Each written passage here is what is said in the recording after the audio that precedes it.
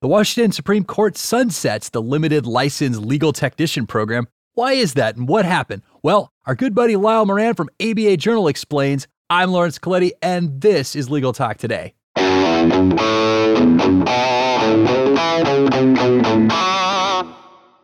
Hello, audience. Thank you for being with us here today. We've got quite a show to unpack. But before we get to that, I want to thank our sponsor, NBI, the National Business Institute. Attorneys have trusted NBI with their CLE needs for over 35 years. Visit nbi-sems.com today and find out why. Don't forget to use that promo code LegalTalkNBI to get $100 off your next CLE course. All right. Thank you for joining us, Lyle. How are you doing today? Hey, Lawrence, I'm doing great. Glad to be here. Just wanted to say at the start, I'm speaking for myself today and not representing the ABA or the ABA Journal, but looking very much forward to this conversation. Strong open, Lyle. You got to start with a disclaimer. So, audience, I invited Lyle. He's a good friend of ours. He's the host of our sister show on the network, ABA Journal's Legal Rebels podcast. And I invited him on because he wrote this great article that I found. Lyle's terrific. He wrote this for the ABA Journal, and it was about the Washington Supreme Court ending its limited license legal technician program, Triple LT for short. And that's how I'm going to refer to it from now on because it's too much to say. But you walked the reader through what happened and the reasons why. And what I'd like to do is do something similar with the listeners today. So, Lyle, just as an opening question, tell us a little bit about the Triple LT program, its origins, reasons for starting, and how it got rolling.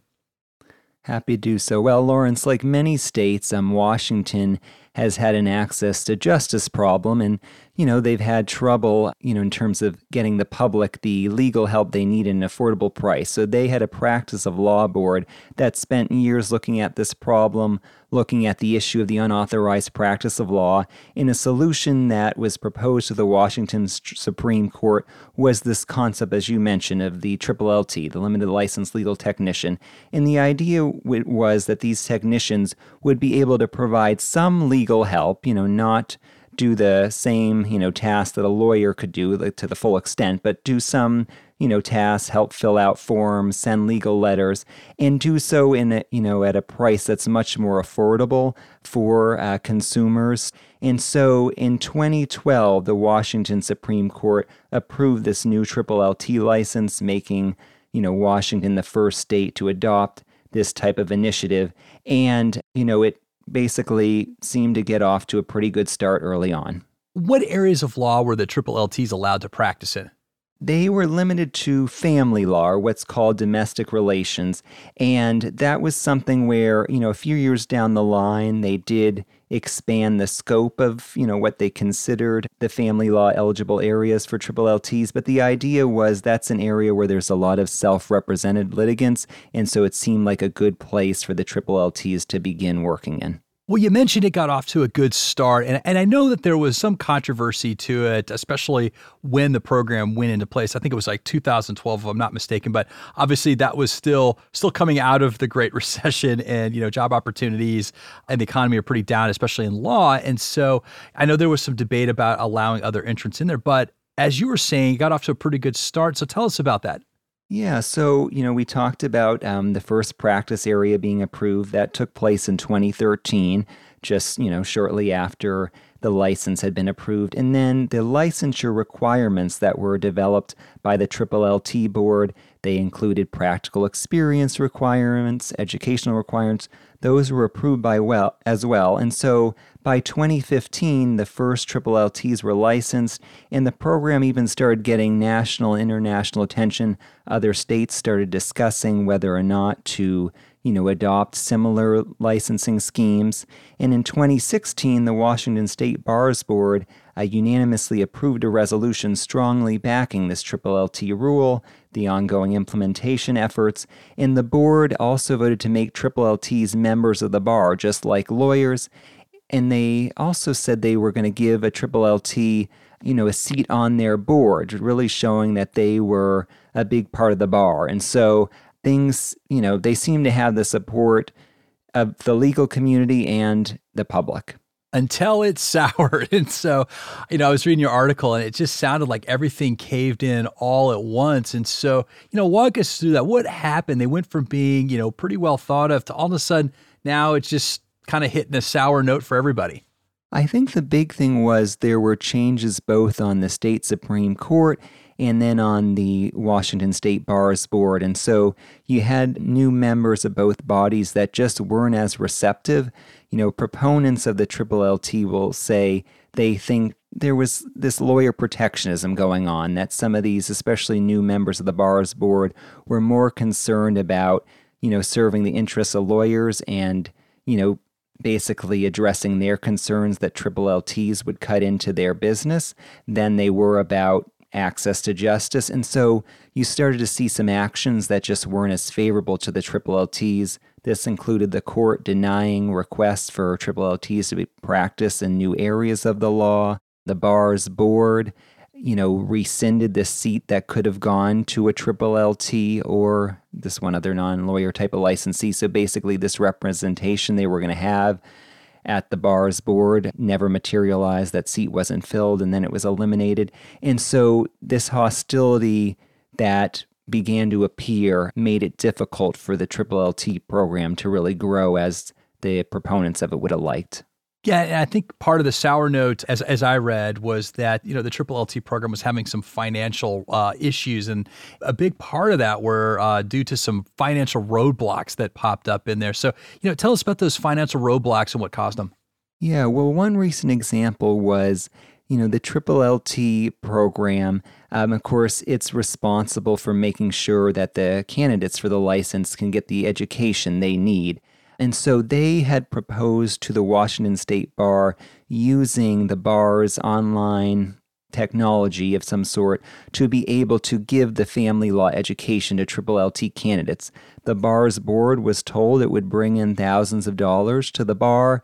And despite that, the board voted, I believe it was 11-1, to reject the LLT program's request to use the technology. So that was one instance where they felt they were putting forward a proposal to generate greater revenue that would help the bar, and it was rejected. The LLT board also reached out to the Washington State Bar Foundation. They wanted to be able to create a fund where they could, raise money to support the program, and the Bar Foundation's board rejected their request. As I understand it, I heard about this through the grapevine, that the vote to sunset the program was a little unconventional. So tell us what was different about the vote to sunset.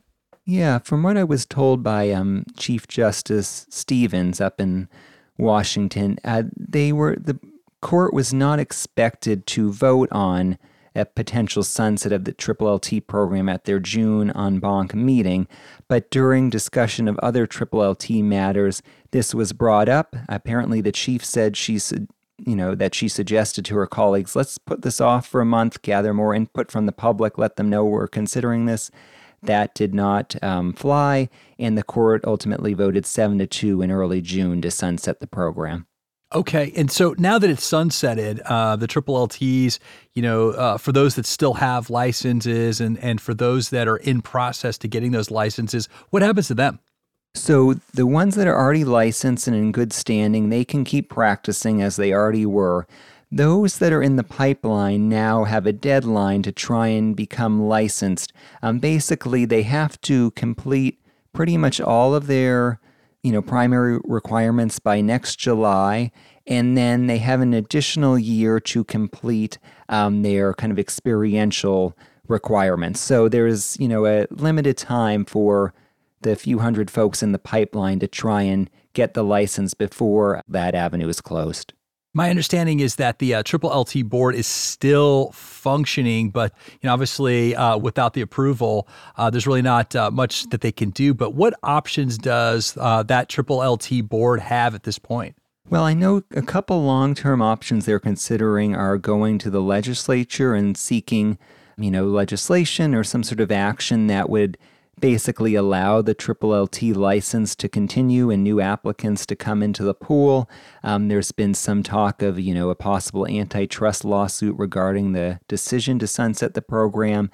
And I know I was speaking to a member earlier today of the LLT board. They're also very closely following this, rules revision process that's going on regarding the LLT guidelines up there. I know we've taken sort of the triple LT perspective for the first part of this interview, but I know there's another side of the equation there, these bar leaders that ultimately voted down continuing the triple LT program. They were accused of, sinking the program, but, they said some things in disagreement with that. What were some of their reasons? Yeah, and they would say, I think the president noted of the bar up there that, there was never a committee or bar board vote to recommend sunsetting the program, and they claim that they stood by their 2016 resolution, that they were strongly in support of it. The president does acknowledge that there were some concerns about the finances. I know one of the numbers I highlighted in the story is that the program had run a $1.4 million deficit, so that was something they were concerned about. And they've also noted that there were less than 40 active licensees at the time the sunset recommendation was made to the court. So they feel like, at least certain members of the board feel the program wasn't thriving as anticipated and it was costing too much. And so it doesn't seem like they've shed any tears over it being sunset. Well, thank you so much for joining us, Lyle. Where can our listeners reach you on Twitter? They can find me at Lyle Moran. All right. And also, thank you, listeners, for tuning in. If you like what you heard, please rate us in your favorite podcasting app. For more information, you can check out Lyle's article in the ABA Journal. It's titled, How the Washington Supreme Court Triple LT Program Met Its Demise. And also, we want to one more time thank our sponsor for making this program possible, NBI, the National Business Institute at nbi-sems.com. Don't forget the promo code LegalTalkNBI to receive $100 off your next CLA. This has been Legal Talk Today. I'm Lawrence Cleddy. Have a great day, everybody.